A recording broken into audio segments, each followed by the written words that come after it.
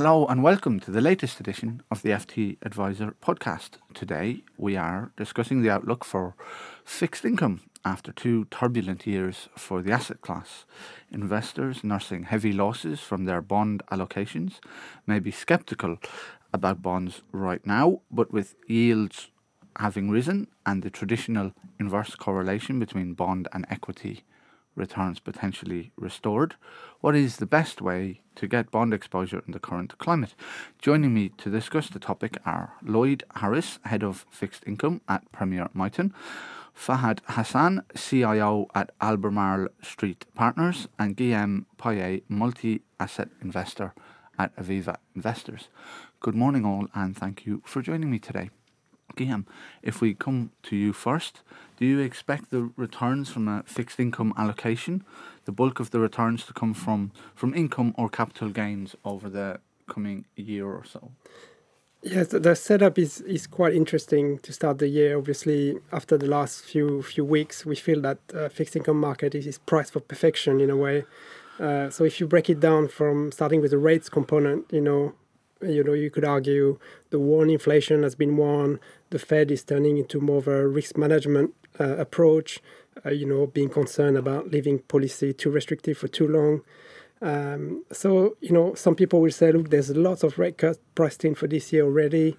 And to some extent, the market will price the risk of a hard landing in terms of Fed expectations.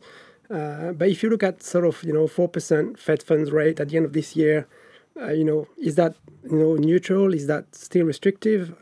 I guess if you look at past sort of cycles, when the Fed start cutting rates, they usually go for it, and so potentially you could argue there's still some room for capital gains on the government bond side on treasuries, given the shape of the rate cycle. I think when it comes to spreads, might be a bit trickier. The returns definitely have been brought forward with obviously the tightening in credit spreads that was very aggressive in December. So potentially more of a carry-led backdrop definitely for 2024. You could see some scenarios of a spread tightening, in case of a soft landing, even if there's some real acceleration on growth and inflation. But overall, the magnitude of that tightening will be definitely more limited from here, and we'll have to rely more on income. But nominal yields overall are still okay on corporate bonds. So yeah, it's not a bad player. Lloyd, I know you run a range of different funds there at Premier Miton, and presumably each has a different mandate or objective. But overall, do you expect your clients to get the bulk of their 2024 returns from capital appreciation or from the income accrued from their bonds? So it's clearly not going to be a straight line, but we think income actually, because as Guillaume just said, the bond market has come an awfully long way in a very short space of time. In the US, we are now pricing in 6 rate cuts. We think that's overdone. So we think if you're at the shorter end of the curve, you're going to do quite well this year, because the maths are just so good. The duration's very low there, but the income component is still very strong. And, that's going to give pretty strong returns from relatively safe assets, whether you're in government bonds or investment grade or maybe subordinated of investment grade. You can get high single-digit returns there. But we're not at this point, given where the bond market has got to, banking on any kind of duration rally. And if anything, we are quite wary of the long end. So really for us, this year is all about short end carry. And we think that trade's going to do very well.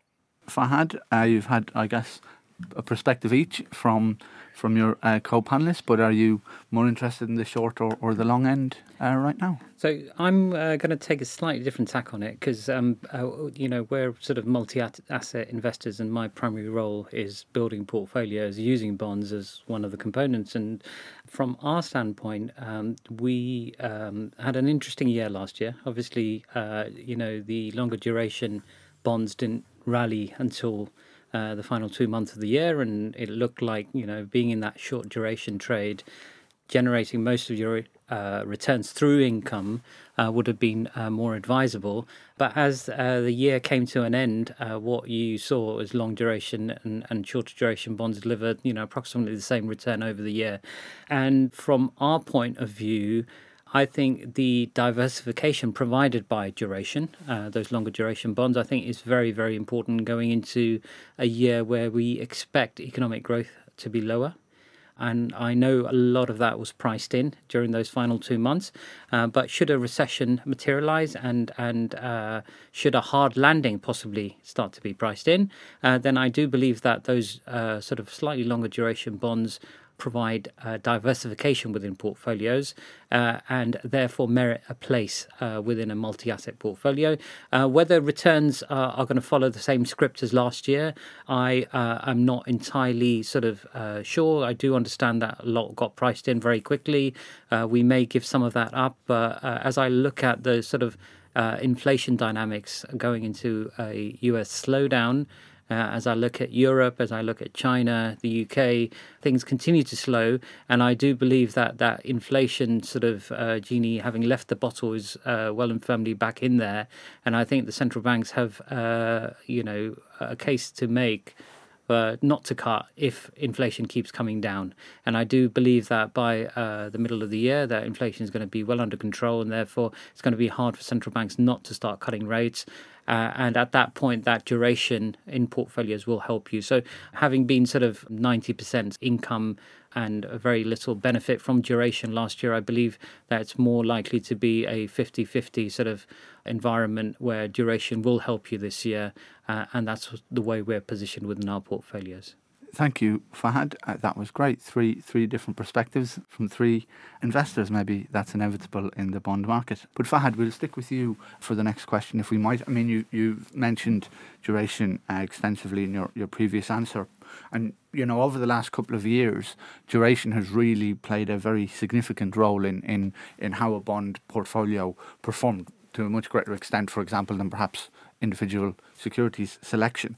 But do you think about diversification when managing duration, or are you quite happy to take a strong view in either direction? And how do you think about duration at the portfolio level? Because obviously you'll have equity allocations which can also be long or short duration. When we think about sort of diversification within our bond holdings, duration is the overarching concern. And obviously 2022 is a clear example of the lack of a duration view affecting returns significantly. I do think that now that inflation is under control, that you can start venturing out and looking at more interesting parts of fixed income. But you've got to do that in a sort of a risk-controlled way within the confines of the broader portfolio. One of the sort of inclusions for us towards the start of 2023, and then we've added in recent months as well, has been high yield. And, I know that there'll be various opinions about this, but high yield bonds provide sort of very high yields, 9%, and have not seen the sort of default experience that many were fearing. And I believe that sort of venturing out and taking a bit more credit risk rather than just having a sort of a duration view, I think is now warranted. I know that the recession view that I mentioned earlier goes against taking credit risk, but I do believe that if you look under the bonnet with regards to areas such as high yield, that there are opportunities, and those are the areas that we're now including in our portfolios. And the other area has been EM debt. EM debt has done very well last year, and we do believe that EM central banks are ahead of the cycle versus developed markets, and they have the wherewithal to start cutting interest rates quicker. Inflation is under control there, and we do believe that having some exposure through EM, both hard currency and local debt, is warranted. So I think now's a good time to start looking for diversification within fixed income portfolios. Guillaume, how do you think about that, managing duration within portfolios right now? Yeah, for us, I mean, if you look at credit as a way to extend and sort of grab some yield, if you start from investment grade, we said we got very tight spreads. We got government yields below the cash rate. They could come down a little bit further, but it's hard to see investment grade necessarily beating cash, this year. So really, it depends on your macro scenario, but potentially, high yield can outperform investment grade if you get a benign sort of slowdown, which is mostly what we expect. So potentially some more sort of compression potential in the riskier part of the high yield market. But in a way, and as a multi-asset investor, you could see what's been going on in the credit market, and it's similar in EMD and it's similar in equities to a degree. Is that sort of flight to quality has been going on for the last few years. Where we've seen like sort of US tech stocks, for example, being leading the market. High quality investment grade credit has been leading the market as well. So to get sort of that broadening of performance, you really need those laggard, low rated credit to catch up, and really that's really going to come down to the macroeconomic scenario you expect. Lloyd, as I mentioned earlier, I know you run a number of different mandates, so maybe have a different duration perspective on each one. But as an overarching theme, how do you think about duration within portfolios? Yeah, absolutely. I mean, it's a slightly different conversation for me being a specialist fixed income manager.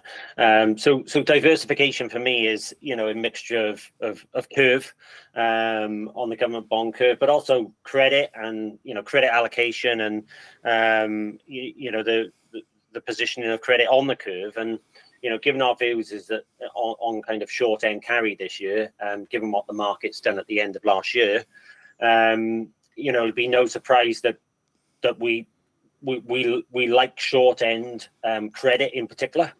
We think it yields very, very well. And whether that's investment grade or subordinated investment grade, it stacks up very, very well, high single digit returns. We're a bit more reluctant on the high yield side just because we think we can take that trade through subordinated bonds of investment grade companies, and there's no need to go into the high yield part of the market. And certain parts of the high yield market for me are very crowded. The double B part of the market, it seems like every high yield manager wants to kind of hide out there because they're worried about the health of those companies that are rated lower, maybe in the single B, but certainly in the triple C. So it's a trade-off there for us, and we feel we're getting better in subordinated of investment grade. And then the curve. I mean, we have the opinion here that the curve is far too inverted, the government bond curve, and we think the curve's going to steepen from here on in. So again, we like the short end.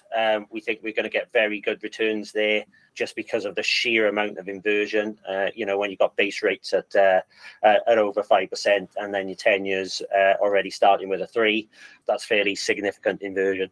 Given the heightened volatility associated with developed market government bonds over the past year or two, are they still a diversifier in a fixed income portfolio? Can you invest in them? Do they have a role to play? Indeed, are they a safe haven asset class? Yeah, I mean, they're always going to be that safe haven asset class. I mean, I think that's important, right? In that, when bad things happen in the world, government bonds will rally, and it's at that point you want duration. So I think it's hard to get away from that. But we also can't get away from the fact that the market is still trading off the level of inflation. And that is why all asset classes from time to time over the last few years have been very correlated. And they've been very correlated into the end of last year as well. And we're actually of the opinion that we're not quite out of that yet. We've gone through a rebasing exercise in inflation. We think the labour market tightness is still there. Wages are still high, particularly in the US. And, we might see this correlation in asset classes for a little bit longer, particularly this year. But nonetheless, that doesn't take away from the fact that, if bad things happen, you're going to want government bonds as a safe haven. Guillaume, from a multi-asset perspective, are government bonds there to provide that ballast in portfolios? Are they still effective at doing that? Yeah, I mean, the safe haven aspect is an interesting one. I guess it depends on sort of which shock will you expect. What we learned in 2022 that a supply side inflation shock, and a rate shock. Obviously, that's where bonds are not really helping in the portfolio. But having said that, it's ultimately going to be self-defeating, as it will tend to tighten financial conditions. But yeah, certainly in a growth shock and a recession, you'll definitely get that safe haven aspect. But yeah, in terms of the diversification, you could say, look, government bonds are definitely a better diversifier now. If you look at the yield differentials between, the yield you're getting on bonds versus the implicit, earnings yield on equities, especially with more earnings uncertainty, there's definitely more diversification coming there.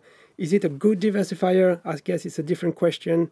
Very still trading with very positive correlation between bond and equities. We saw both bonds and equities fell together in the third quarter. They both rallied together in the fourth quarter. So at the end of the day, you got to believe it when you see it. You need to go back to that less positive correlation. And I agree that it comes down to inflation sort of continuing to come back under control.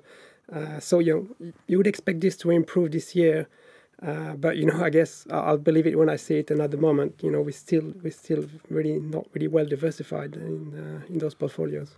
Fahad, how do you think about that question? As you said, you construct multi-asset portfolios. Is there a role for govies in all of them as a diversifier or as ballast to dampen volatility? There is a role for government bonds to lower volatility. There aren't many other avenues other than sort of using alternatives, and they can have their own problems, and using cash, for example, which we try not to do, given that we charge on it. So I think government bonds do provide diversification at the right valuation. So when government bonds were priced with no inflation premium, then they didn't provide that diversification. That inflation premium has now been priced in. It's close to 2%. In the 60s and 70s, it was as high as 4%, where the uncertainty around inflation meant that you wanted to be paid a bit extra to own a bond. We've priced some inflation uncertainty into bonds, and therefore I do believe that now is a good time to own government bonds, because there's some level of uncertainty priced in, and valuations are more appropriate. And should a growth shock occur, inflation would come down, and that inflation premium would be then realised through higher returns in those bond holdings when equities may not be doing so well. So I think the valuation aspect of it is critical, and I think what we were surprised by is the inflation uncertainty that got built in to these assets, because we were sort of built for a world with inflation being well controlled, and clearly post the pandemic, that sort of inflation did come to surprise central banks, and they have acted, however. They've acted with great resolve, with great speed, and I do believe that eventually they'll be able to say, job well done. But I think there is 2% inflation premium built in, and I think as investors, that is worth having exposure to, especially when inflation continues to come down and the economy continues to slow. Guillaume, if interest rates have indeed peaked in the developed world or are near peak, is this sufficient in your view as a multi-asset investor to make high yield bonds an attractive asset class? Yeah, it's tricky, because you got to be careful what you wish for here. If those rate cuts that are priced in, they might only be delivered to a degree, and you're going to get more cuts priced in if you get a bit of a growth downgrade. So from that perspective, that carries some risk in terms of the implication for high yield. We said that investment grade is potentially safer in a scenario where we expect more of a slowdown, although the yield cushion is very, very tight. But yes, it's really in terms of that benign slowdown potentially, where you're going to see some compression further in the high yield spectrum. But yeah, it's still a very fine line in terms of having further rate cuts, kind of supporting high yield bonds here. Lloyd, how do you view high yield in the current market? So I think first of all, worth saying is that for high yield, we still think you'll get a positive total return this year. We think next year looks a bit more difficult. I think in our portfolio, so we're kind of expressing this in a slightly different way, in that we feel we can get better returns from subordinated bonds of investment grade companies ultimately this year, rather than high yield. And because I talked about the upper part of the high yield, the better quality part of the high yield market, we feel is a very crowded trade, and therefore we're not getting paid sufficiently for the risk versus a risk that we could take elsewhere, and we feel we can get a better return. So yeah, I mean, we think the short end has peaked as well in terms of interest rates. It's just that we've got concerns about the longer end, particularly in terms of issuance. I mean, the way we kind of look at fixed income as a whole, I think, is that we think fixed income is going to be part of investors' portfolios for a long period of time here, because we don't think we're going back to zero interest rate policy. We don't think we're going back to lots of QE, and that was the big driver of very good returns from the high yield market.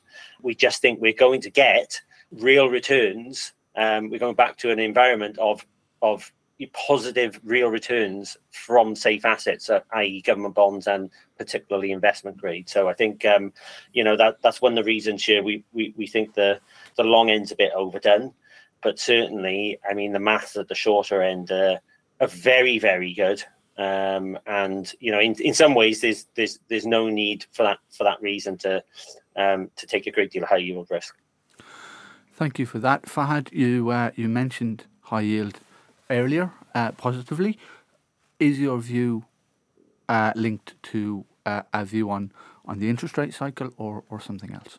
So our view on high yield is linked to expected returns, and we do our own work around expected returns from various asset classes. And when we look at high yield, even assuming very sort of high levels of default based on the composition of the high yield universe, we can get to sort of equity-like returns from the high yield sort of universe, and therefore it looks very, very attractive. And while that level of sort of additional risk and volatility may not be appropriate from a sort of pure fixed income point of view, I think when we construct portfolios and we start comparing high yield to equity and various other sort of areas within sort of equity markets from a geographic point of view, I think high yield is extremely attractive given the volatility it throws off, given the shorter duration nature of it.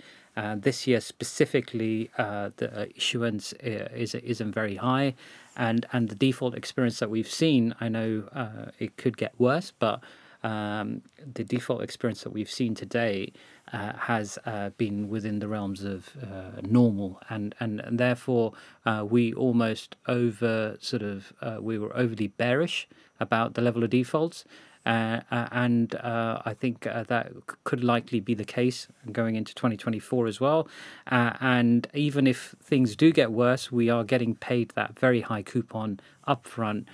So high yield allocations for us serve a significant role within our income portfolios specifically, where those allocations tend to be a bit larger. But then in our broader portfolios as well, they've delivered 10% sort of returns last year, with lower volatility than equities, and I believe that high yield bonds warrant a place within multi-asset portfolios.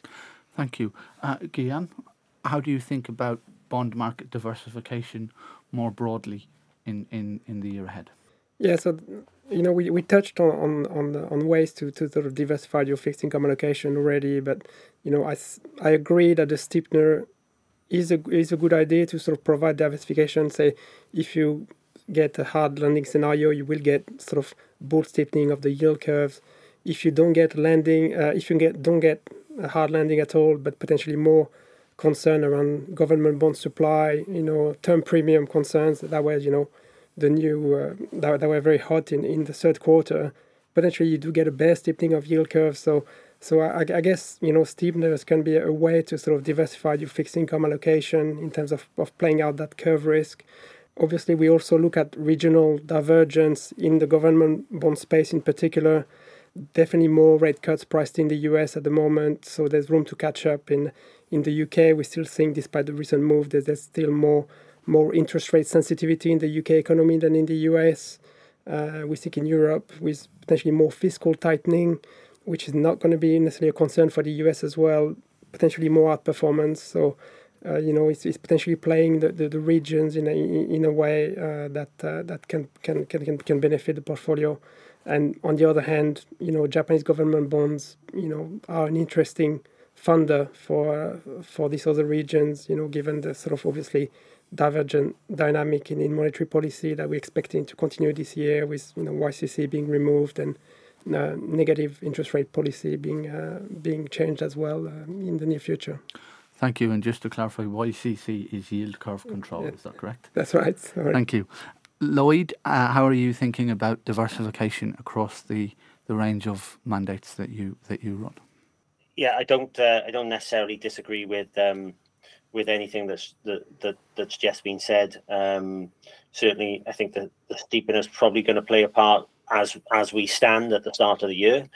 Things can change, though, quite rapidly in the bond market, as we saw last year. We expect that kind of longer end volatility to be a feature.